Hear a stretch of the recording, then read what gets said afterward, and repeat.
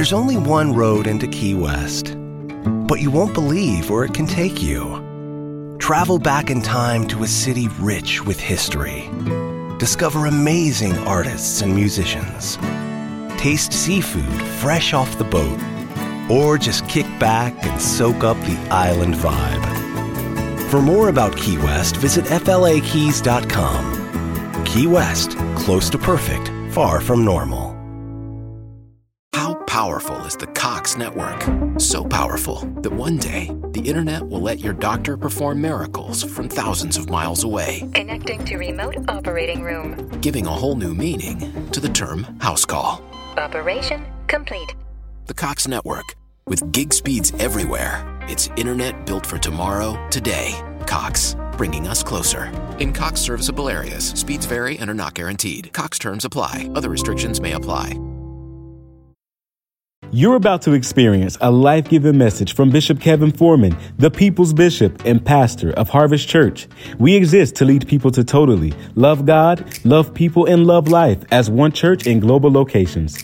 Find out more on our website at www.harvestchurch.church or get our app by texting the word harvest to the number 877-552-4746. Your faithful giving is how we continue to bring life-giving messages like these to you. So bless what blesses you in our app or online at www.harvestchurch.church/give. Now here's today's life-giving message. Bible's up. Let's go. For God's glory, this is my best year yet. To the word I'm about to hear, I believe, I obey, I manifest. And that settles it in Jesus' name. Amen. So God, I've obeyed what you said that we needed to rebuke. Now, Father, we ask you for results. And we ask you that results will manifest quickly on campus and online. Holy Ghost, take over right now. Speak how you want to speak, move how you want to move, do what you want to do, God. We tell you two things and two things only. We are open and we are ready. Tell him 11:15, say, I am open and I am ready.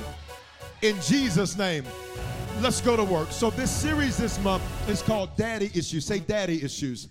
And this series is not just for those with contentious or non-existent paternal relationships. I showed you that even with Kings David and Solomon, who both had their biological fathers in their life, they still had daddy issues. David's father's name was Jesse, and Solomon's father was David, yet they still had daddy issues. In fact, this series is to reveal, then heal the issues that have embedded themselves in your individuality. I want you to pay attention to this phrase, because your issues are not you.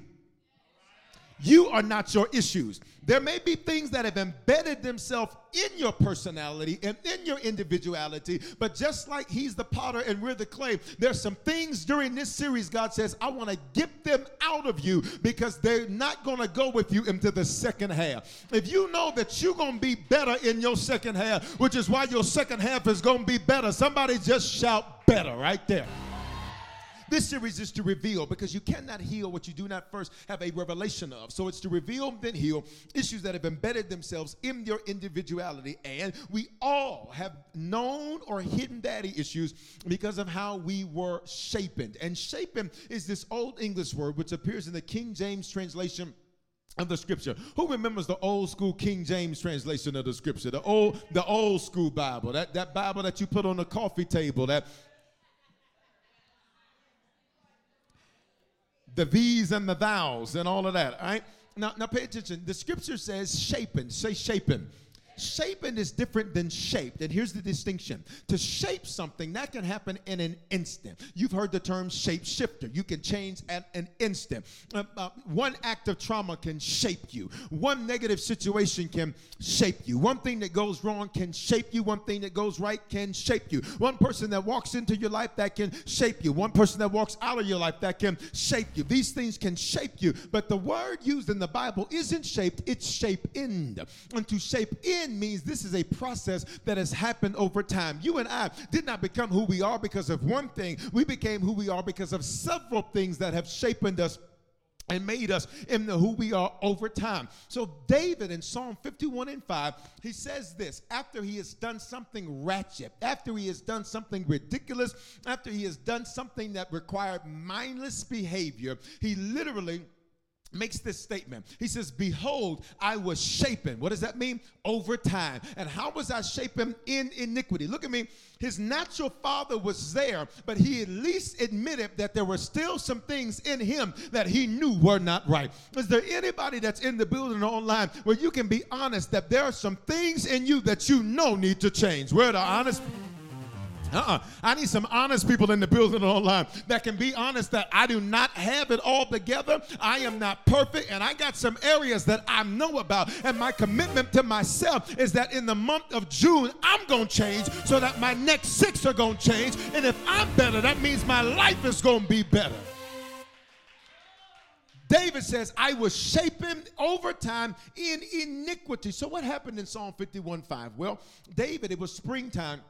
And he was supposed to be out at battle like all kings were during springtime. David decided he was not going to fight. Be careful whenever you're not in place and not in position. Why? Because you're going to create problems. To every person that thinks it's cute to be inconsistent and thinks it's cute to be unreliable and thinks it's cute not to do what you say you're going to do and thinks it's cute not to be faithful, can I tell you, you're going to get yourself caught up into some circumstances and some situations that you are going to regret later. For every person that can say this, I have not been perfect, but what I have been is faithful. Can I get you to worship God for 3 seconds right there? Ain't been perfect, but I've been faithful. Why? I stayed in my position. And even when the enemy tried to get me off of my square, I stayed on my square because that's where my protection is. That's where he keeps me. See, people talk about you for being faithful, but that's why you have what they don't. People talk about you for being consistent, but that's why you got peace of mind and they don't. People talk about you for putting God first, but that's why they keep coming up last and you keep coming up on top.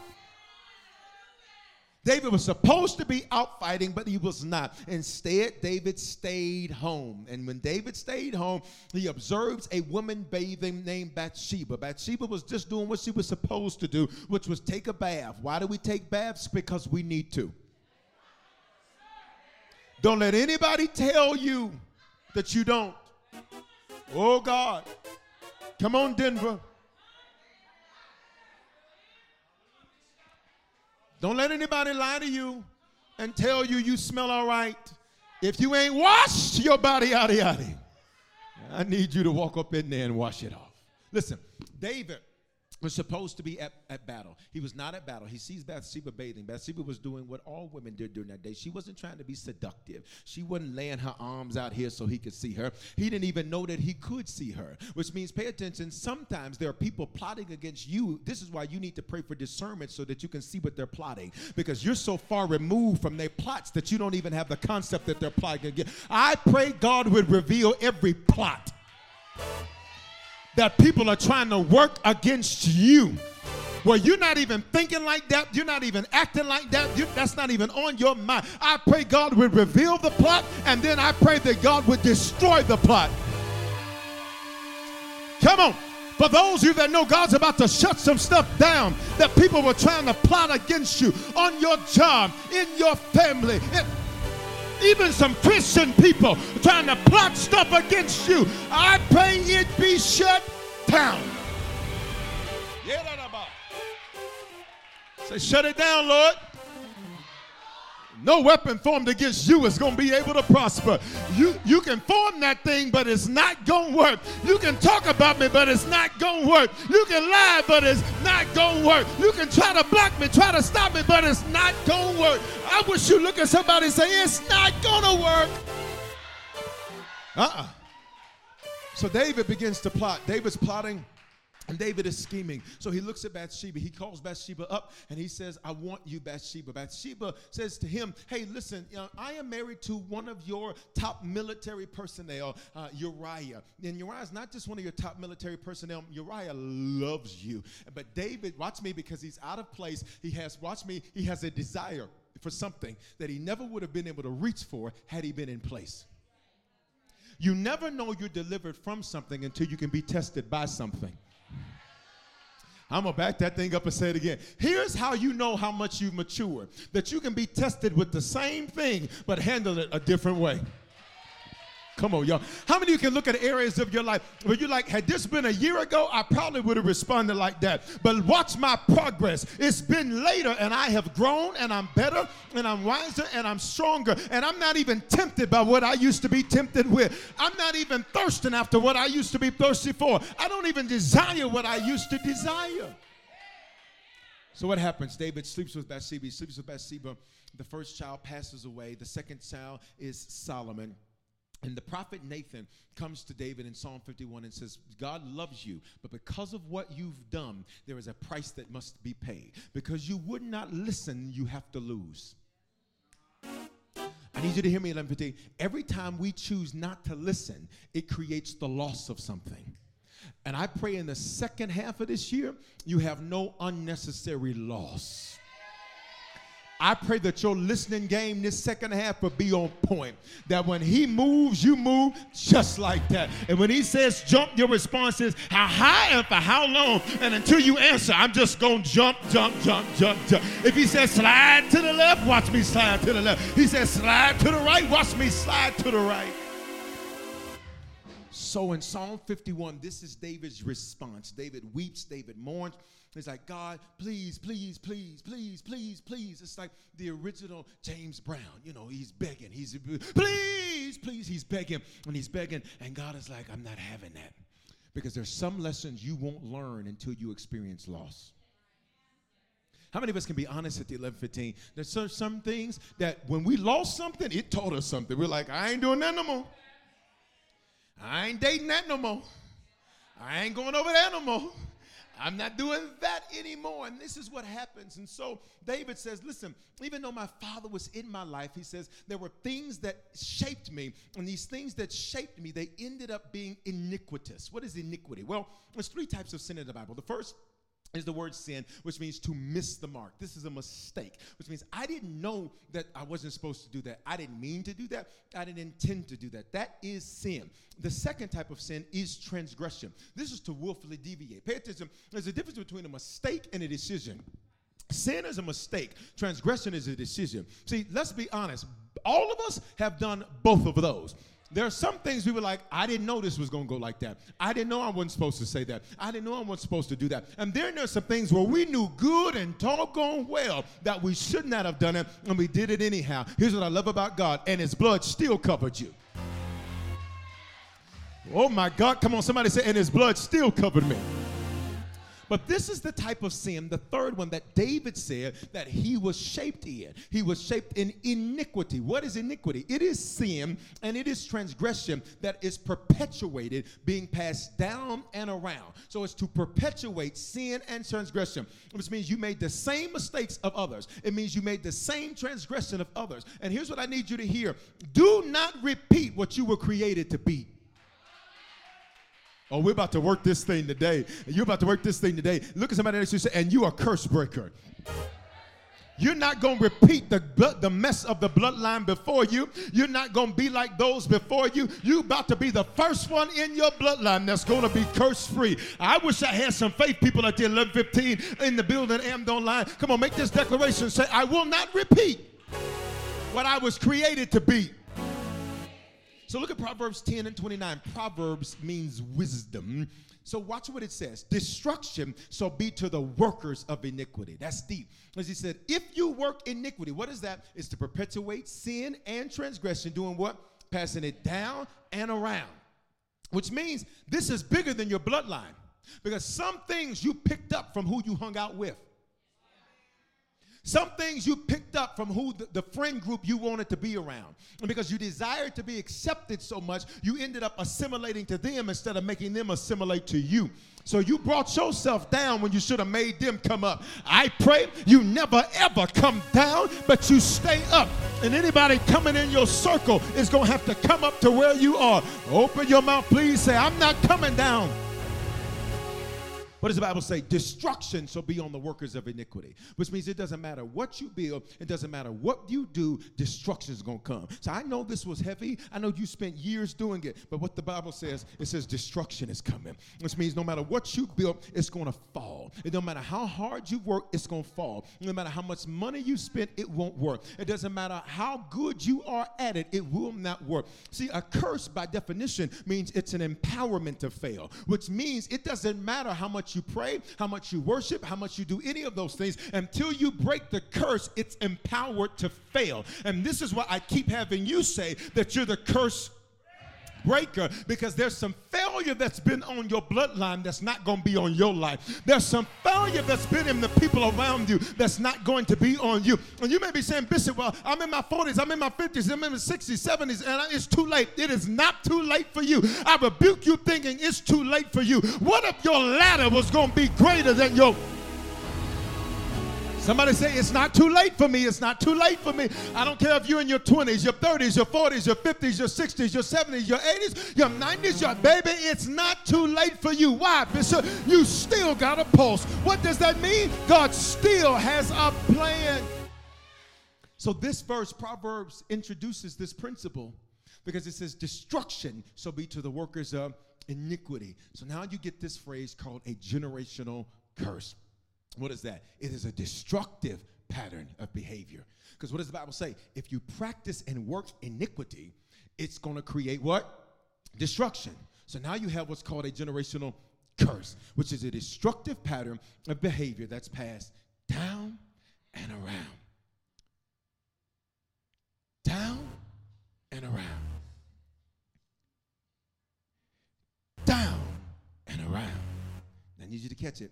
Because some of you keep saying, well, Bishop, I don't really see it. I don't really see it. It's like the telephone game. Y'all remember playing telephone in school? It starts out with one person, and they'll say, pizza for lunch today. By the time it gets back around to the end, they're talking about a lion is sitting on the black table next to a Budweiser. How is Bishop going to use that for his prop today? Like, that is not what we said. See, there's certain things that when it was given to you, watch me, it was distorted. That when it was passed to you, it was distorted. So a generational curse is a destructive pattern of behavior. It doesn't work, but it's passed down and it is passed around. And I've taught you this in this series, that we've all been shapened by what we've seen. There's certain things we've seen that have impacted how we are. How many can be honest that there's things you saw growing up that impacted how you act, and you know it? You saw them clean a certain way, so you clean that same way. You saw them pull that stove out and clean behind that stove, and so now every time you clean your house, everybody else will just wipe it off. You're like, nah, I need to pull it out. You saw certain patterns of behavior that ended up shaping how you are. But here's what I want to focus on today, because you're also shaped by what you've not seen, but has been spiritually passed down and around. This means this thing is spiritual. In my book, Sins of the Fathers, the opening part of the book is literally about a man that never met his natural father, yet he became just like him. Pay attention. He didn't have to meet him in order to be beaten by the spirit that was in him. And all of us have been shapen by what we've seen and by what we have not seen. But it's been passed down spiritually, and it's passed around. This is why, and I'll say it again, and I'll probably say it 2 or 3 more times during this message, it is so important you're careful of who you're around. Because while you think you may be the one influencing them, they may have passed something off to you. And because it's spiritual, you'll never know it until you see it manifest in your life. You got to be careful. Why? And here's what you need to check: their words. Because the Bible says in John 6:63 that the words we speak are spirit, which means if the enemy's about to pass something to you, it's going to start with their words, which is why you got to be careful. Everybody shouldn't be able to just call you and run their mouth. Oh, my God. Everybody shouldn't just be able to talk trash to you and gossip about other people. Why? Because you might be trying to transmit something to me. I pray you don't have an STD, a spiritually transmitted disease that you done picked up from somebody else. But guess what? If you did, I got the shot for you today. Would you elbow somebody next to you and say, but there's a healing in the room? I don't like the way you said that. Elbow somebody else. Say there's a healing in the room. I got that shot for you today. Come on, say it at 11:15. Say, and I am the curse breaker. So let's look at this. Look at this. Numbers 14 and 18. It says, the Lord is slow to anger. That means he's patient. I don't know about you. Every time I read that, that excites me. Because that means God says, I have chosen to wait on you, with you, and for you. Patience isn't just waiting. Patience is how you act while you wait. So God says, I'm waiting on you, with you, and for you, and I'm choosing not to have an attitude even though you're taking too long. Fellas, how many of us have ever gone to the mall? You went with your wife, your girlfriend, your mama, and then whatever, and they're in there with no agenda. Fellas, please talk to me. They just in there with no agenda. Fellas, we go to the mall, we have a plan. Even if the plan is to just walk around, we know where we're walking to. Come on here. I'm walking to that store and that store and that store. Now, I'm not going over there. I don't even need to go past the food court because what I need is not over the food over there. Neiman's is over here. Apple is over here. GNC's right there. That's all I need, right? You go in there. You go in there. And ladies, y'all know how y'all do. That's why they put those seats outside the dressing room for all the men to sit down and wait on you to go try on 18 dresses to not get one of them. Come on, ladies. Why y'all gonna do me like that? But now, I know some of you ladies, you don't do 18, you do 4. Okay, all right. Pay attention. See, here's patience. Here's what God does. God says, I could have an attitude with you. If she don't come out this dressing room, they're taking too long. Oh, my God. And then, watch me. And then, fellas, once you run out of stuff to do on your phone, that's it.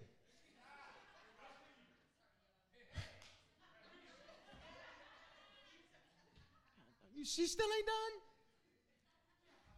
Here's what God says. While you taking your time changing. Because what are you doing in the dressing room? Changing. God says, while you taking your time changing, he's sitting outside waiting on you. He ain't getting the attitude. He's not getting mad. He's not getting frustrated. He's saying, I've been waiting on you to change. Oh, my God. Is there anybody at this 11:15 that can thank God that he is patient with you? Waiting on you to change, waiting on you to get your attitude together, waiting on you to decide to put God first. And while he's waiting, he doesn't throw you away. Then the Bible says not only is he patient, but then it says he has steadfast love. What is that? That means he's merciful. Mercy is when God blocks something negative that you do deserve. Grace is when God gives you something good you don't deserve. I said this at the 9:15. I like it. Mercy is like a good lineman in football, right? Which means a good lineman will give the quarterback enough time to deliver the pass. A good lineman will give the running back enough clearance so they can get through the hole and run the ball. Pay attention. What God does is God says there's a whole lot of stuff that was coming at you that you never saw. See, before you complain about how bad something is, I want you to know it was supposed to be way worse. But mercy stepped in and started blocking. Mercy blocked death. Mercy blocked loss. That car accident was supposed to be your end, but mercy, I need to check the room before I move on because I want to make sure you don't think you're here because of how good you've been. I want to make sure you don't think that you're still alive because of your education or your pedigree or your background. The only reason you're still here is because mercy blocked some stuff. I wish you would sit there. I wish you would sit at home and not give him glory. Can you worship God for 5 seconds for what he blocked? 5, 4, 3, 2. Come on, 11:15. Say, God blocked it. He blocked cancer from killing you. He blocked coronavirus from killing you. He blocked that relationship from wearing you out. He blocked death. And he keeps on giving us mercy. Mercy, mercy me. There's some stuff, come here. There's some stuff that because he's a good block, you was just walking, you didn't even know you was about to run into somebody blocked you. You didn't even know, you thought, watch me, you thought the delay was punishment. The delay was mercy. I could throw this mic. You thought the delay was punishment. The delay was mercy because you were about to trip into the table. But then mercy, y'all not going to say nothing to me. Mercy has been rewriting the story of your life. The Bible says he's patient and he's merciful, abounding in steadfast love, and he forgives iniquity and transgression.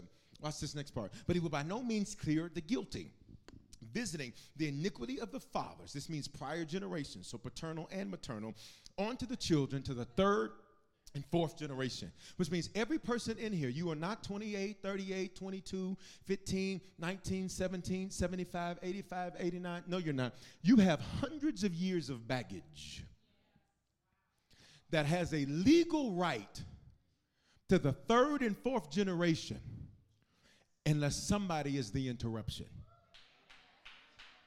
Here's what this means. What started 3 to 4 generations ago, it's going to roll. It's going to roll. It's going to roll until somebody says, it ends with me. Until somebody says, this stops with me. Until somebody says, and here's the deal. You may think that, watch me, it doesn't affect you, but I want you to pay attention. Oh, it's following you. I want you to pay attention. It doesn't stop. I want you to pay attention that this thing is after you. There are some things that before you were born, they have been after you. After you to quit like your daddy did. After you to quit like your mama did. After you never to be what God created you to be, like some of the people in your bloodline before you, out to make you just like that group of friends you used to run with. I'm here to tell you the generational curses have been after you. But guess what else has been after you? Goodness and mercy have been following me all the days of my life. And I know I got some curses that have been after me, but I also got some favor that's been after me too. Say I'm the curse breaker. The Bible says, when it says he by no means clears the guilty, God says, I forgive you. Forgiveness doesn't necessarily fix the problem, though. At the 9:15, I said this. Anybody remember Harlem Nights, the movie Harlem Nights? Remember the Pinky Toe? Della Reese and Eddie Murphy. All right, pay attention. Here's the deal. If you were to accidentally shoot someone in the pinky toe, you could walk up to him and say, oh my God, I shot you in your pinky toe. Please forgive me. And they can say, that doesn't remove the hole. Some of you all, watch me, you got to be careful. Because when you do people wrong, you ask for forgiveness and you think that fixes the breach. Forgiveness and fixing are two different things. See, once you ask for forgiveness, now you got to go fix the breach that you created. So what does the Bible say? God forgives, but he doesn't clear the guilty. What does this mean? Whatever has started to roll, it's going to keep on rolling until there's an interruption. Now pay attention. It'll bounce around a little bit. And it'll even try to take you in circles until you decide this ends with me. I wonder if there's anybody at 11:15 that can say, anything that's been active in my bloodline, anything that's been passed down and around, it ends with me. And not just with me, you know what it ends? Today. God, I wish I had faith in here. Say, it ends with me, and it ends today. Now, why is this important that you make that declaration? Because many times we'll look at the cross, and we'll look at what Jesus did on the cross. In Galatians 3:13, it says this. It says, Christ has purchased our freedom. Now, look at me. I can buy you something. Actually, let's make it more personal. Your neighbor can buy you something. All right? Just wink at him in case you're feeling generous.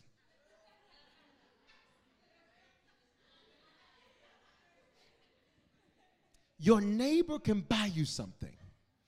They can give you the receipt. See, somebody said, we have receipts. See, that's what the Bible is. It's your receipts. What are receipts? It's my verification of what's already transpired. I can buy something for you, and I can give you receipts. But guess what? It doesn't mean that you're ever going to go redeem what has been purchased for you. So look at Galatians 3:13. It says, Christ purchased our freedom and redeemed us from the curse of the law and its condemnation, which means, somebody say, I am redeemed. But I have to realize that. Say, I'm not condemned, but I got to realize that too. See, let me silence the enemy that's been telling you you're a screw up, you're a mistake, you're a failure, you're not going to make it, nothing good happens for you, you don't deserve nothing. I silence the voice of the enemy that's been in your ear trying to bring condemnation to you, because when Jesus hung on that cross, baby, he paid for your stuff and he paid it in full. I need you to get an attitude and say, shut up, devil. Tell him, don't. I need you to get a whole attitude and a teaspoon of hood right there and just say, I silence the enemy. And let's replace it. You can do all things through Christ that strengthens you. You're the head and not the tail. You're above only and never beneath. You're always overcoming, never being overcome. Look, he says, he bought it for you. But watch me. But you got to go redeem it. Who remembers layaway? Who still got stuff on layaway from 89? Because you forgot. You forgot. You forgot. Why do we come to church every week? So you can be reminded of your receipts. Why do we make this a priority? So that for some it's not a reminder. For some, be like, he bought that for me? Sure. Yeah, that's waiting on me. That's what he's promised me. That's what he declared for me. Look what the Bible says. He became a curse for us. Shut up. Not literally, because y'all literally got silent right there. Like, it's a figure of speech. He became a curse. Look at me, 11:15. He said, I became everything that the enemy wanted you to become on that cross so that you would have options. So that you could say, I'm not going to die like I'm not going to have a dysfunctional marriage like it. I'm not going to have a jacked up family like I'm not going to live from paycheck to pay. I am the curse breaker. I am the curse breaker. I am the curse breaker. See, his redemption is very different than your realization. The person next to you could write you $1 million check. Wink at them again. Come on, if you're nice to them, you don't even know. They're a harvester, which means they're loaded. Y'all not saying that to me. But if you don't go cash that check, you're going to do what 99% of Christians do, is have lots available, but you never acquire. That will not be your story. That will not be your story. I need you to make sure you sit next to a faith person. Listen, what do you mean when you say sit next to a faith person? A person that when they hear the word, it instantly quickens something on the inside of them. I said that will not be your story. So how do you break generational curses? This is a how-to. This is a how-to. And I learned at that 9:15, we need the Holy Ghost to help us get through this next part. So watch me. Before we even open this thing up, I need you, only if you think you're the curse breaker. If you want to perpetuate the curse, don't worship. If you want to be like what you've seen and said you would never be, don't worship. If you want to stand before God and God say everything you were supposed to do, you didn't do. Look at me, look at me, look at me, look at me. The Bible says that when we stand before God for judgment, you ready? He says, many people are going to say, Lord, didn't I do this and this in your name? What does the Bible record? He says to them, depart from me, you workers of sin. Nope. Depart from me, you worker of transgression. Nope. Depart from me, you who refuse to break curses. Depart from me, you worker of iniquity. So before we get to this next phase, because we need the Holy Ghost to help us here, only if you know you're the curse breaker. And when you stand before God, he's going to say, well done, my daughter. Well done, my son. Can I get you to worship for 10 seconds right there? Right there. Right there. Right there. 7, 6, come on, curse breakers. 5, 4, 3, 2, I need you to push right here. Say, I'm the curse breaker. Show you right. Show you right. Show you right. If they want to meet somebody that breaks curses, they need to meet you. If they want to meet somebody that changes the game, they need to meet you.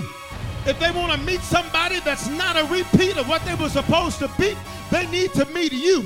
Can I get you to shake 2 or 3 people's hand around you and just say, it's good to meet another curse breaker? Good? Good? Online, you type that. Good to meet another. Good to meet another. Some of y'all didn't say, if you don't follow what I said and shake somebody's hand, you don't feel comfortable doing that, elbow them, a fist bump them. Good to meet another. This is why God had to get you out of some old places. You needed to be around curse breakers. This is why God had to get you away from a preacher preaching a slave gospel. He needed you to get around some other curse. Let's go to work. Let's go to work. So to break a curse, you got to call it out. Because if you don't call it out, you will think it is part of your character instead of a curse. You cannot say things like this and be a curse breaker. That's just how I am. You got to scratch that. You can't say things like this. This is how the men are in my family. You can't say that. You can't just say this is the way I was raised. You can't say that. You can't just say this is how the women are in my family. You cannot say that. Because what you're doing is you're giving something permission to remain in your character even though it's not part of your character, because the issues that are embedded in your individuality aren't you. Pay attention. Where's my clay? Here's the clay, all right? You see this piece of clay? And the Bible says he's the potter, we are the... Now, if you look on the table, you will see, come up here, cameraman, camera lady, you will see that there's all these little things right here. Y'all see them? You see them? Come on over here. Come on over. You see these little things? These little squigglies? Y'all see it? It's right there. If you can't see this, you need to go to America's Best afterwards. Matter of fact, ambassadors, make appointments for the saints after church so they can stay here. Now look, here's the deal. See, this is you. These are issues. You are not your issues. Your issues are not you. I need you to stop saying, I just struggle with this. No, you don't. You don't struggle with anything because that's not part of you. Woo! Come on, somebody say, that's not my issue. Come here. Come here. So look, here's what happens. As you go through life, these things get embedded into you. And sometimes they've been there since you were 7, since you were 2. And so now you'll begin to say, well, that's just how I am. It's not how you are. You have to decide to break that off of you.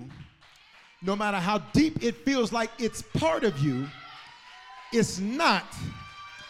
Y'all not saying nothing to me. That's why Jesus died, so that nothing would ever be able to have a hold of you. Would you please make this declaration and say, and I am the curse breaker.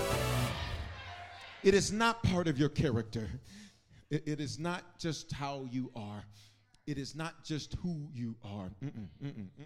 There's some things that are curses, and you'll never know they're curses unless they're called out. So the question becomes, well, Bishop, how in the world would I even know that something is a curse? Well, there's a book in the Bible dedicated to that. It is Deuteronomy 28. Now, pay attention. Can I preach to you 11:15?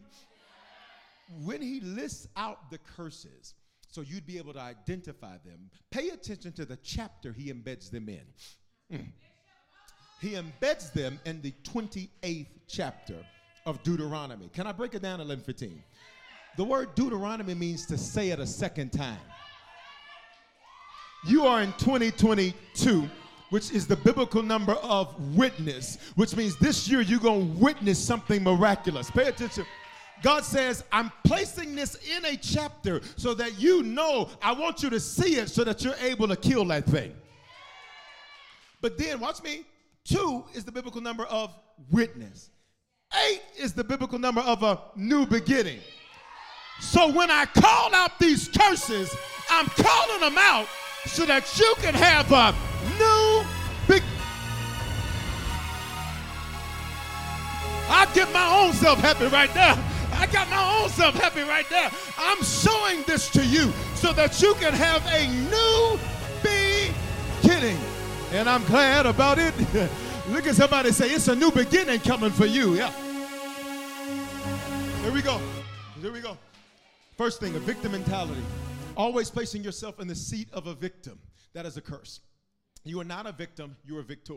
If every story you tell, it has you, the one being victimized. So-and-so did me wrong. So-and-so did me wrong. So you sound like a country western song. I need you to get your achy breaky heart together and realize you done broke some hearts too. Say, I'm not a victim. Constant lack. You were not created to live in lack. And hear me clearly, 11:15. This is so much bigger than money. Don't ever reduce God to cash, cars, and clothes. Watch me, because I don't need you to lack peace. I don't need you to lack joy. You ready? I don't need you to lack being in your right mind, because there's a whole lot of people that you can clearly tell are not in their right mind. Wait a minute. We're not going to shout over a house, over a car. Is there anybody that's grateful you still in your right mind? Others didn't make it. Others didn't make it. But somebody say, I'm still in my right mind. Constant lack. Say, lack is whack. That's a curse. You're not supposed to live there. Repeated emotional breakdowns. You're always in the midst of a breakdown. If you're coming out of one, you're going into another. You're always crying over something, always upset about something, always tearing something up, always mad about somebody, always recovering from a breakup, always breaking up from a recovery. I said it. Watch me. You are not supposed to live in a place of emotional roller coasters and emotional breakdowns. You are supposed to be able to take a licking and keep on ticking. You're supposed to be able to come what may, but I bet you I'm going to get up from it. You're supposed to be able to go through anything that comes your way. You're supposed to be able to look at it and handle it. And I love the Bible, because the Bible talks about a man named Paul that they stoned to death. And because Paul refused to walk in a curse, but he knew it was a curse breaker, do you know what he did after they killed him? He got back up. For every person that's been eulogized by other people and other people have written you off, can I tell you what you're about to do in these next 6? You're about to get back up. They killed you with their words, but you're about to get back up. They tried to kill you with gossip, but you're about to get back up. They tried to scandalize your name, but you're about to get back up. Look at me. Look at me. Confusion over what should be simple. You're not supposed to live there. Bible says that he gives us wisdom. You're not supposed to have confusion over what is supposed to be simple. You're not supposed to sit up for hours and hours and hours confused about what's supposed to be simple. The Bible records in Deuteronomy 28 that is literally a curse. I pray that you not sit in a state of confusion. I pray that you not sit in a state of where you do not know what to do when the answer is simple. I pray, hey, Shay, Dranta, Yoko, Yanda Bahai. Come on, I feel like preaching at this 11:15. I pray that in this second half that you have clarity. And not just clarity, because some of us know what to do. You just don't have the courage to do it. I pray you have clarity and that you have courage in these next 6 months. Please touch somebody's shoulder and say clarity and courage. I'll know what to do and I'll be bold enough to do it. I'll know where to go and I'll have the strength to walk. I'm a walking like I'm talking. I'm a walking like I'm talking. Chronic fear. Chronic fear is a curse. What is chronic fear? It makes you inactive. Chronic fear keeps you in a state of indecision. You won't decide anything. You're not hot, you're not cold, you're lukewarm. And the Bible says, God says, I'd rather you be hot or cold, but I don't get down with gray. Either you for me or you're not. Oh, okay. I don't know who I need to say that for. I'm grateful God just revealed over the last week who wasn't with you. I'm grateful God just revealed over the last 6 months who wasn't with you. Why? You needed to know, because God says you ain't going to have no lukewarm people around you. You're not going to have no lukewarm friendships. They're going to be hot. And I'm coming in hot. Let's go. Let's go. Let's go. Let's go. Chronic fear. It makes you inactive. You won't do anything because you're scared of everything. Well, I don't know what they're going to think. I don't know what they're going to think. You know what gets me? It's how we be concerned about people who don't pay for stuff. Sometimes we're overly concerned about people who don't pay for nothing. I can tell you all the complainers in the church, the ones who don't do nothing. Say amen to that. Oh, you thought you had a punk for a shepherd?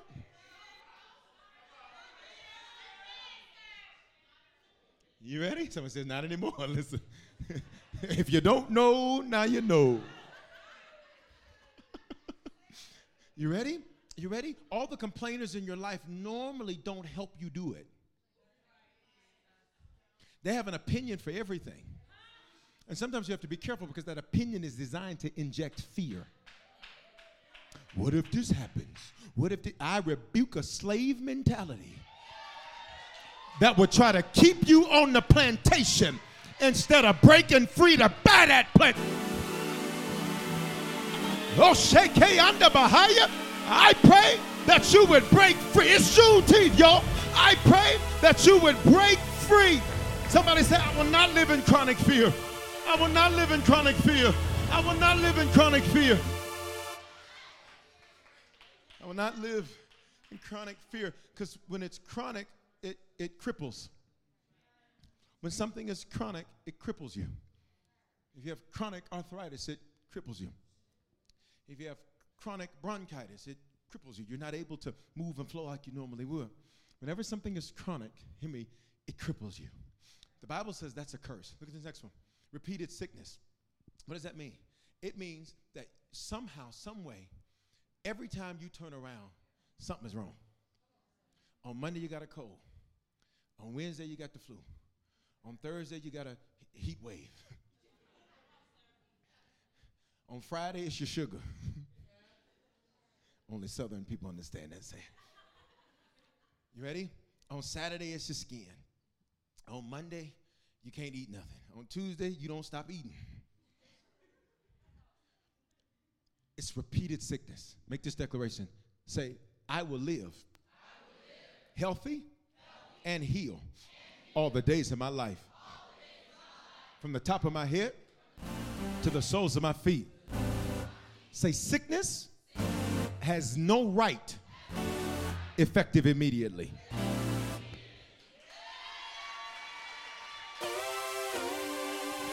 Uh-oh, I just heard God again. Go back to the doctor, because when you go back this time, you're about to get a totally different report. While you're worshiping, God's about to turn reports. While you're praising, God's about to heal. Okay, y'all looking at me like what I'm saying is French or Spanish. And the Lord was with the man of God and did not let one of his words fall to the ground. If you know you need something to turn around in your body, can I get you to put a praise in the atmosphere right there and online? Turn that around. Turn that around. Turn that around. Turn that around. Turn that around. Turn that around. Look at me. It has a right. It has a right for 3 to 4 generations unless there's an interruption. Unless something says, not anymore. You are the interruption. Let's go. Never succeeding at anything. The Bible says this in Joshua 1. It says, meditate on the word that Moses taught you. It says, don't let this book of the law depart. And he says, if you do that, you will experience good success. Say good success. So for every person that says God doesn't want you to do well, I want to encourage you to go read. Because he didn't put you on the planet to just have failure after failure, loss after loss, drama after drama, messy situation after messy situation, ratchet relationship after ratchet relationship. God says, I put you on the planet. Come on, 11:15, go with me. You weren't just born to pay bills and die, but you were born to, and y'all got that thing. So, you ready? I rebuke the spirit of failure off of your bloodline. And I pray that wherever there has been failure as a cycle in your bloodline, that thing end effective immediately with you. This next one, life barrenness. That means, think of life barrenness like this. You ever went into the kitchen to get something to eat to only discover that your cabinets were bare? And you were hungry too. Have you ever noticed that you don't have what you thought you needed when you're the hungriest? You want a peanut butter and jelly, ain't got no peanut butter. Okay, y'all not gonna talk to me. You wanted some cereal. You poured the bowl too. And not just any bowl, you poured one of them cake mixing bowls. Come on, 11:15. Why y'all acting bougie like you only eat this? You know your cereal bowl is 4 times this size. You pour it, you ready too. Woo, seems like you're ready. Listen, to only go open the Frigidaire.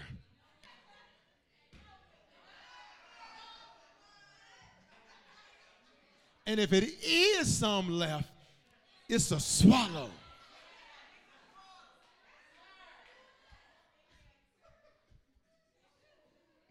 Now, some of y'all, you're a little creative. Because you'll start mixing liquids. But this is 2%, so if I put a cup of water, no, it's not the same. This is what life barrenness means. Life barrenness means every time you reach, it's not there. Every time you need, it's not there. Every time you seek, it's not there. Watch me. Say, I was not created to live a barren life. You ready, 11:15? We almost done. Say, I was created to produce. Here's the next curse. Sexual and reproductive issues. Sexual and reproductive issues. That can be a curse. Chronic marriage and family problems. Whenever it's chronic, it what?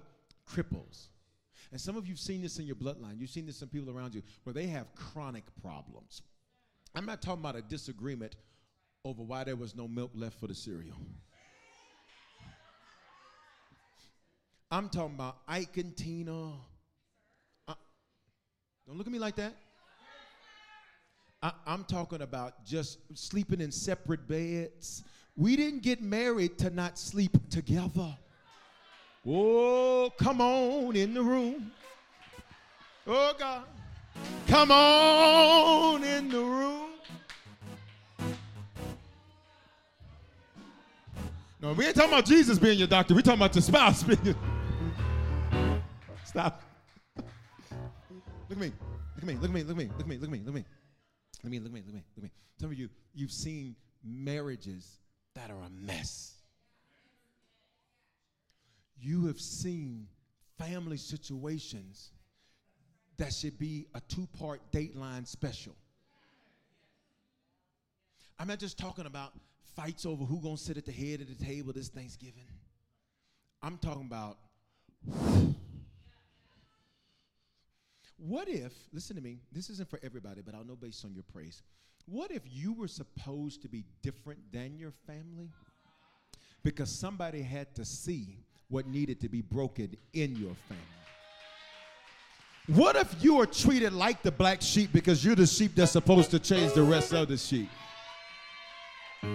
Ask me, for every person that knows that you and your bloodline is a little different and sometimes things have been different in the past, can I get you to release a praise? Watch me, here's why. Because God wanted you to see what you were supposed to change. And I'm not mad, and it's not a hard feeling. I just recognize I am the curse breaker. Last couple of ones, last few. Financial insufficiency. You were not created to live from paycheck to paycheck. You were not created to just pay bills and die. You were not created to be worried about what's going on in the world's economy. Financial insufficiency is a curse. The Bible says money answers all things. Now, that's interesting. So if money answers things, who in the world would not want God's people to be empowered financially? So for every person that says, I don't believe in all of that, just back up for a minute. Back up and sit down. Have several seats. What sense would it make for you to say, yo, God, my God, he's a good father, and you have financial insufficiency? What father wants their child struggling? What father doesn't want their child to do better than them? Oh, God, I heard this loud and clear, 11:15. I'm hearing so much prophetic to release at this 11:15. See, you're about to build a dynasty. Your children and their children's children, your nieces, your nephews, they're not going to know debt. They're not going to know poverty. Why? Because you are about to kill financial insufficiency. If you think I'm talking to you, worship God for 2 seconds. Just go. 2. We got to go. 1. It's about to be a new dynasty. Your children are going to be born into wealth. Your children are going to be born into debt freedom. Your children are going to inherit your business. Your children are going to inherit what you've built. Let's go. Let's go. It's about to be a new dynasty. When you exit the earth, your children will not have to worry about how to bury you. They will not worry about how to make sure you have a good service. Y'all not saying nothing? A good man leaves an inheritance. You're about to leave. You ready? And it's not just going to be when you die. You're about to release it while you're yet alive.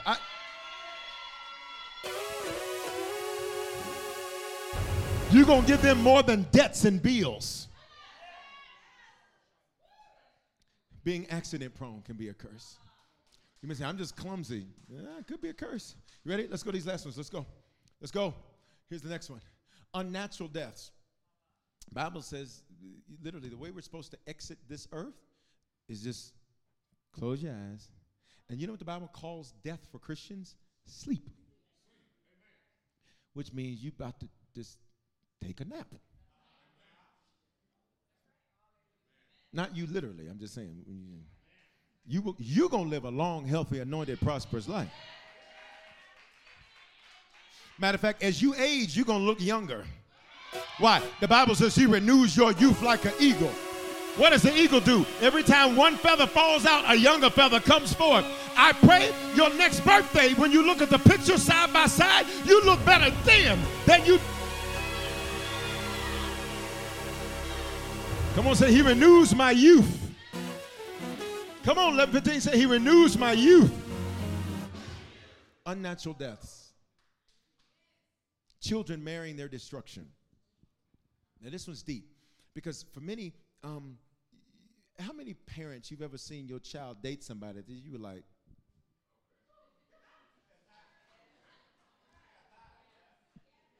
now don't worry if they're in church with you or they're online watching with you. We didn't say it was the current. Might be, but we didn't say that. You ready? Look at me, 11:15. Bible says that one of the iniquitous generational curses that would be passed down is that your children would literally find and attach themselves to what's destructive for them. And here's the curse. You have to watch it. But you are the interruption to the dysfunction. You ready? Only for those of y'all that believe this Bible like I do.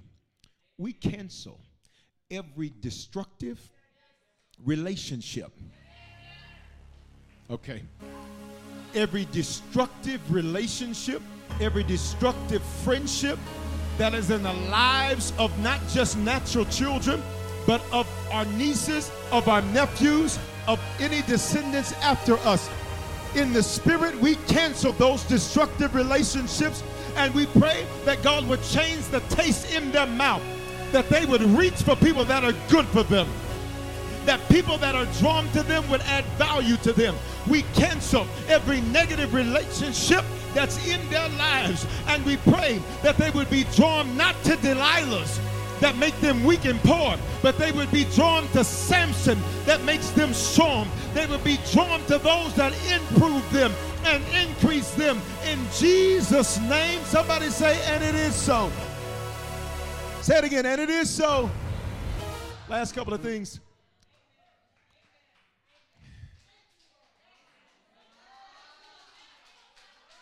Some of you going to get some calls this week. Their relationships ended quickly. Say, come here, son. Oh, it's going to be all right. But I took care of that at church. Come here, daughter. You're going to be all right. But I took care of that at church. I worked too hard for my bloodline to be jacked. Gotta go. Gotta go. Active and being taken advantage of. This means that you don't just get okey-doked. You help people okey-doke you. What does okie doke mean? Taken advantage of, played like a cheeseburger. When you a whole Big Mac, 2 patties, special sauce, lettuce, cheese. Come on, give me the words, man. Give me the words. Something on a sesame seed bun. And they're selling you like your buns have no seeds. Listen. You ready? Look at me, look at me. You become active in people taking advantage of you. You will give people the benefit of the doubt that don't add benefit. You will not trust what's in front of your face because a curse will tell you what you see is not real. You'll say, Lord, show me red flags. He'll be like, they have on a red hoodie. What does that mean? The whole person is a flag. And you'll sit there, Lord, in Jesus' name, Lord, just make it clear. He's like, and then here's what you do. Lord, just confirm. If it's you, Lord, flick the lights off. Lord, the lights ain't flicked. See, Lord, it ain't up. And then after you get what you pray for, you'll be like, okay, Lord, I saw that. Lord, if it's you, let the whole table move to the left and nobody touched it to move it. See, God, it didn't move. See, it didn't move. Look at me. You will be active in being taken advantage of, which means you will literally help people do you wrong and wonder why they did you wrong. That's over. That's over. Here are the last 2. Weak and passive men. And weak is different than meek. Hear me clearly, fellas. Weak is different than meek. The Bible says that Jesus was meek. That doesn't mean that he was weak. Sometimes we have this impression of Jesus, and I see it a lot of times in Christianity. I see preachers preach it, and it just aggravates. It makes my neck pop. You know, because they'll preach it like Jesus was this weak, kind of just walking around, weirdo, just kind of, was rocking back and forth. You know what I mean? Just kind of chilling out, hanging out, no job having, sitting around all day with 12 friends. That's not Jesus. Jesus was meek, which means he was submissive, which means the strength of your manhood, fellas, is not seen in what you're over. It's seen in who you are. Which means you're a strong man when you can say, I ain't got a problem submitting to another strong man. Fellas, that's why God's got you at Harvest, because he couldn't have you under no...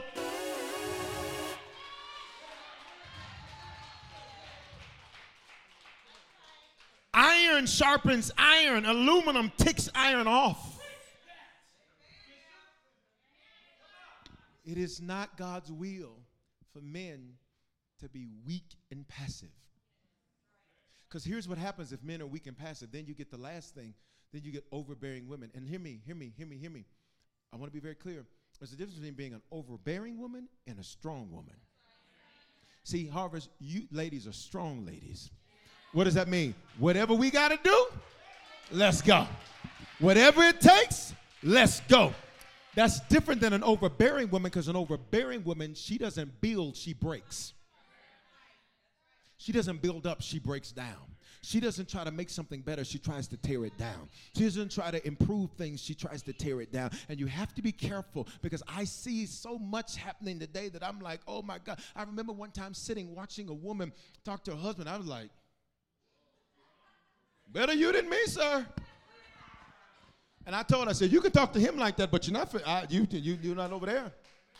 Oh, don't get quiet on me now, ladies. I mean, she handled him. I was like, all right. All right. And I said, what she doesn't understand is that while it may make her feel good in front of her friends, the Bible says a wise woman builds. Woo! I pray that every woman connected to Harvest, that you're a builder. I pray every man connected to Harvest that we're builders. We don't break down, we build up. We don't tear down, we lift up. We don't try to demoralize and demean. No, we add value to. Would you encourage the person next to you? We're almost done at 11:15, and just tell them you're a builder, you're a builder, you're a builder. It's not cool to talk crazy to your spouse. It's not cool to talk crazy to your mama and them. It's not cool to talk crazy to your father. It's not cool to talk crazy to your pastor. I promise you, I ain't the one. Elbow somebody next to you and say, we're builders around here. We're builders, Facebook. We're builders, YouTube. So here it is. We got to go. We got to go. We got to go. That list is not exhaustive, but if you go through Deuteronomy 28, it's exhaustive. There's literally like 15 blessings, and then like the blessings go from like verse 1, I think around verse 15, somewhere around there. The whole rest of the chapter, somebody tell me how many verses in that chapter. The whole rest of the chapter is curses, which means it's easier to be cursed than it is to be blessed. But you go 68. That's a lot. That's a lot. That's a whole lot of cussing. Curses, cussing. That's a whole lot. But pay attention. Say, but I am the curse breaker. Here's your how-to, and we got to get out of here 11:15. Number one, I told you you're going to have to call it out. That's the first thing you got to do. How many of you be honest that when you just saw some things, just from that little bit I called out, you were like, wow, I saw something I hadn't seen. I saw something I didn't know about. I didn't know that. Here's the first step. You just completed the first step. You called it out. Here's the second step. You got to confess it. So now that I've seen it, now I gotta confess the thing. What does that mean? It means that I'm not ashamed of the fact that there was some stuff that I needed to call out. Never let the enemy condemn you so that you won't call out your own crap.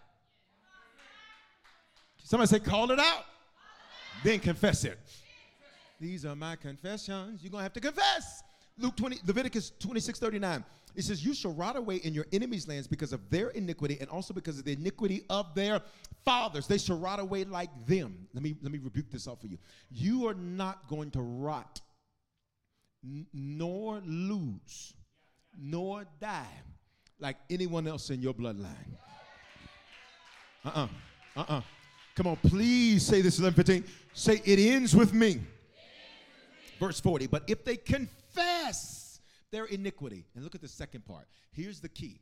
God says it's not enough for you just to confess your stuff. It's not enough for you to just say, I did this. You're going to have to look at their stuff.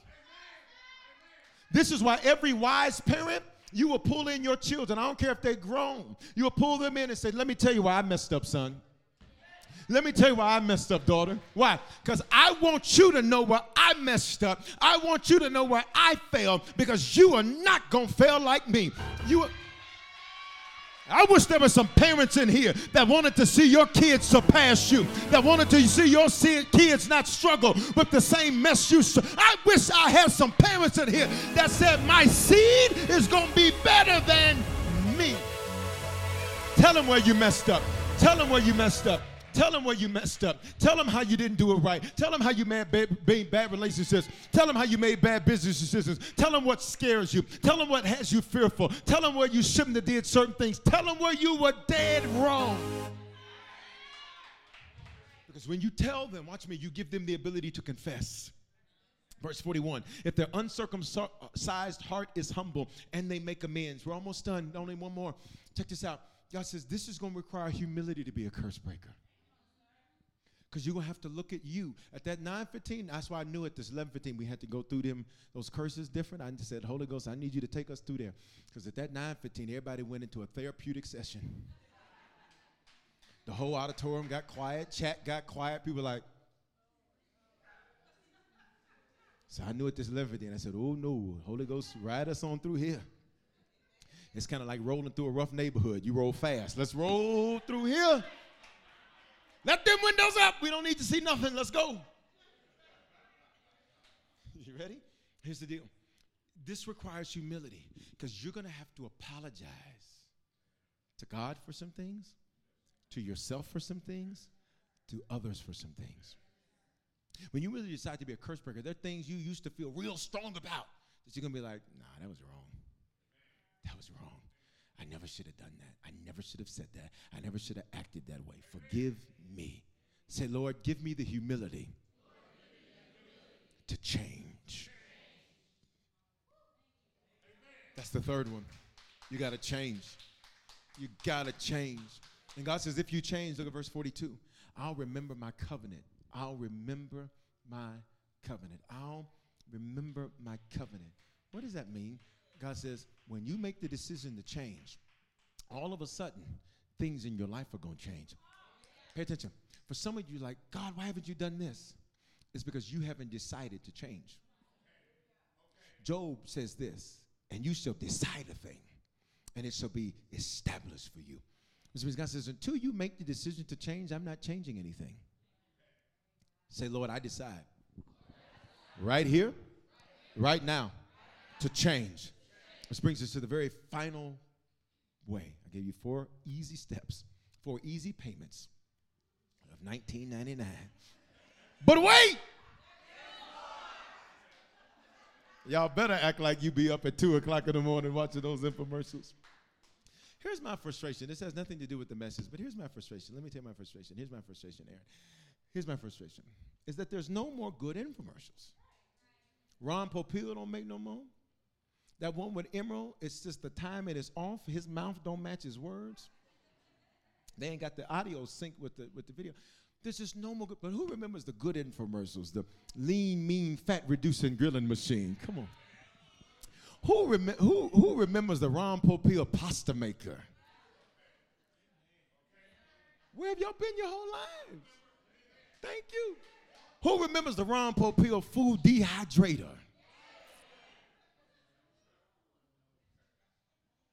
Now what we got? Vacuums? The shark?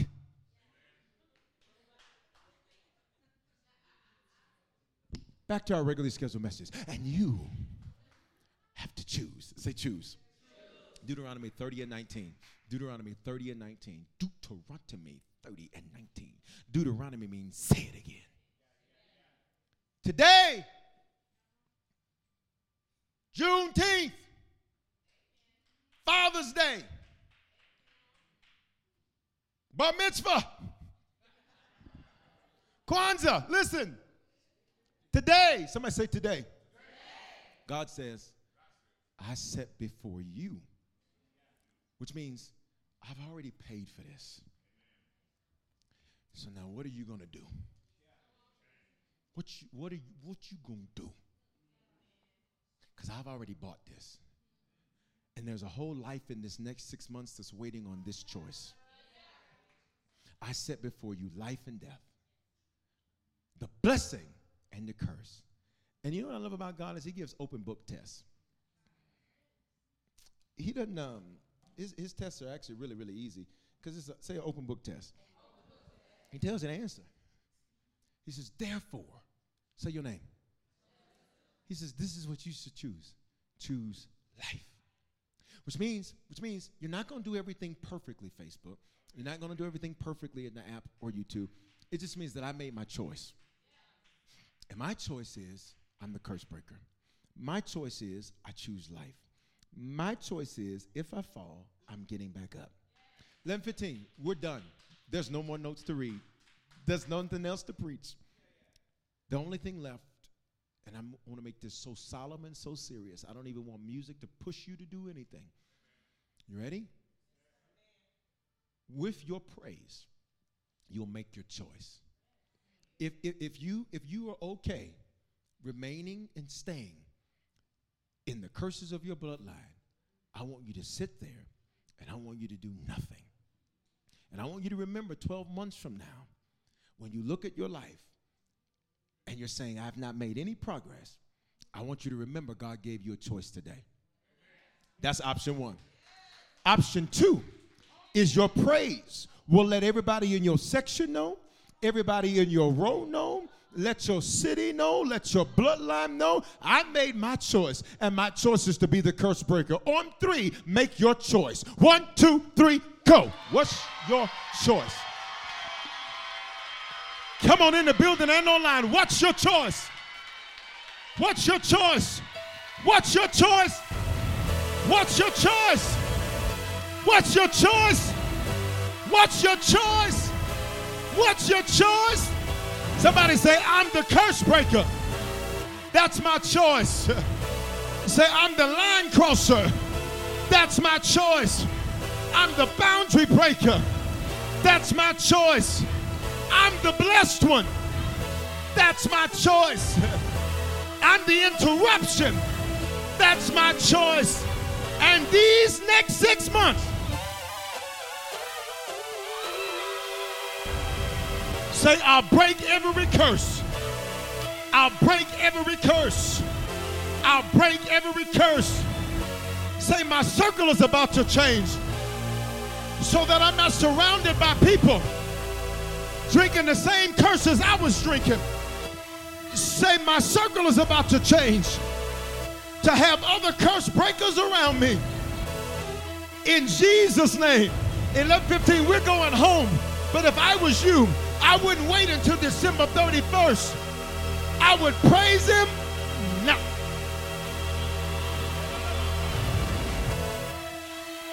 I would praise him, curse breakers. Can I just get you? We're about to go.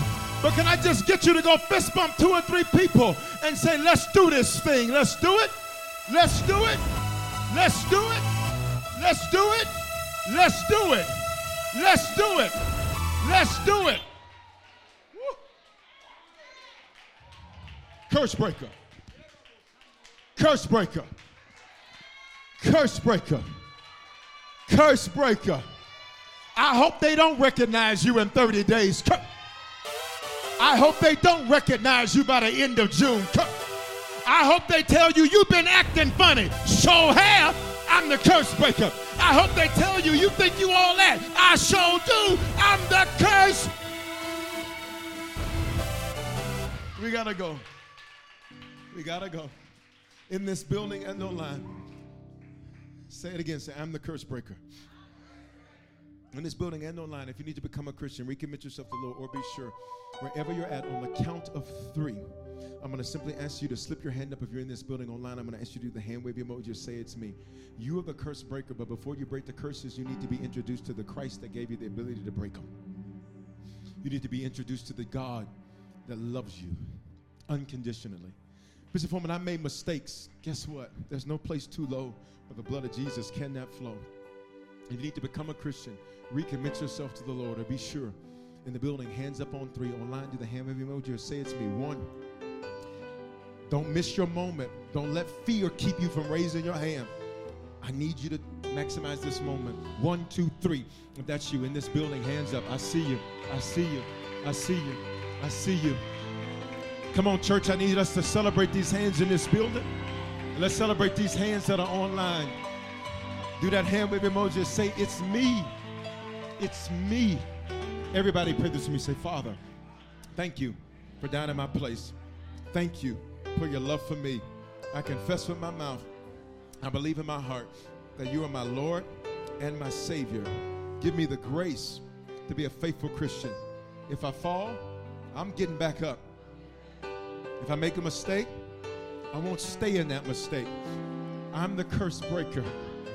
These next 6 months, I speak, I'll break every single generational curse that's been over my life. In Jesus' name. If you just prayed that prayer for the first time or recommitted yourself to the Lord, scan the QR code. Did you make a decision to become a Christian for the first time or recommit your life to Jesus? We want to help you make Christianity a lifestyle and not just a hobby. So just text the word decision to 877-552-4746 and we'll send simple next steps so you know what to do next. We're praying for you and congratulations. Remember, your faithful giving is how we continue to bring life-giving messages like these to you. So bless what blesses you in our app or online at www.harvestchurch.church/give. Remember to love God, love people, and love life.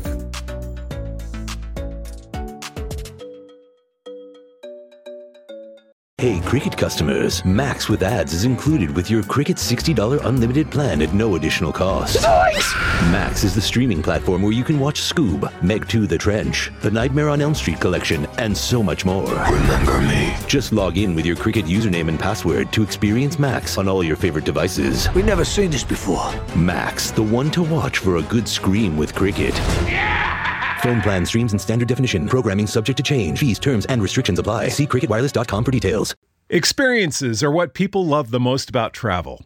Viator is a website and app where you can book travel experiences like hiking Mount Kilimanjaro in Tanzania or enjoying the views while cruising on a catamaran in the Caribbean. They offer everything from simple tours to extreme adventures. With over 300,000 bookable experiences in 190 countries, there's something for everyone. Plus, Viator's travel experiences have millions of real traveler reviews, so you have the information you need to book the best activities for your trip. When you book a travel experience with Viator, there's always flexibility and support with free cancellation, payment options, and 24/7 service. Download the Viator app now and use code Viator10. That's Viator 10 for 10% off your first booking in the app. One app, over 300,000 travel experiences you'll remember. Do more with Viator.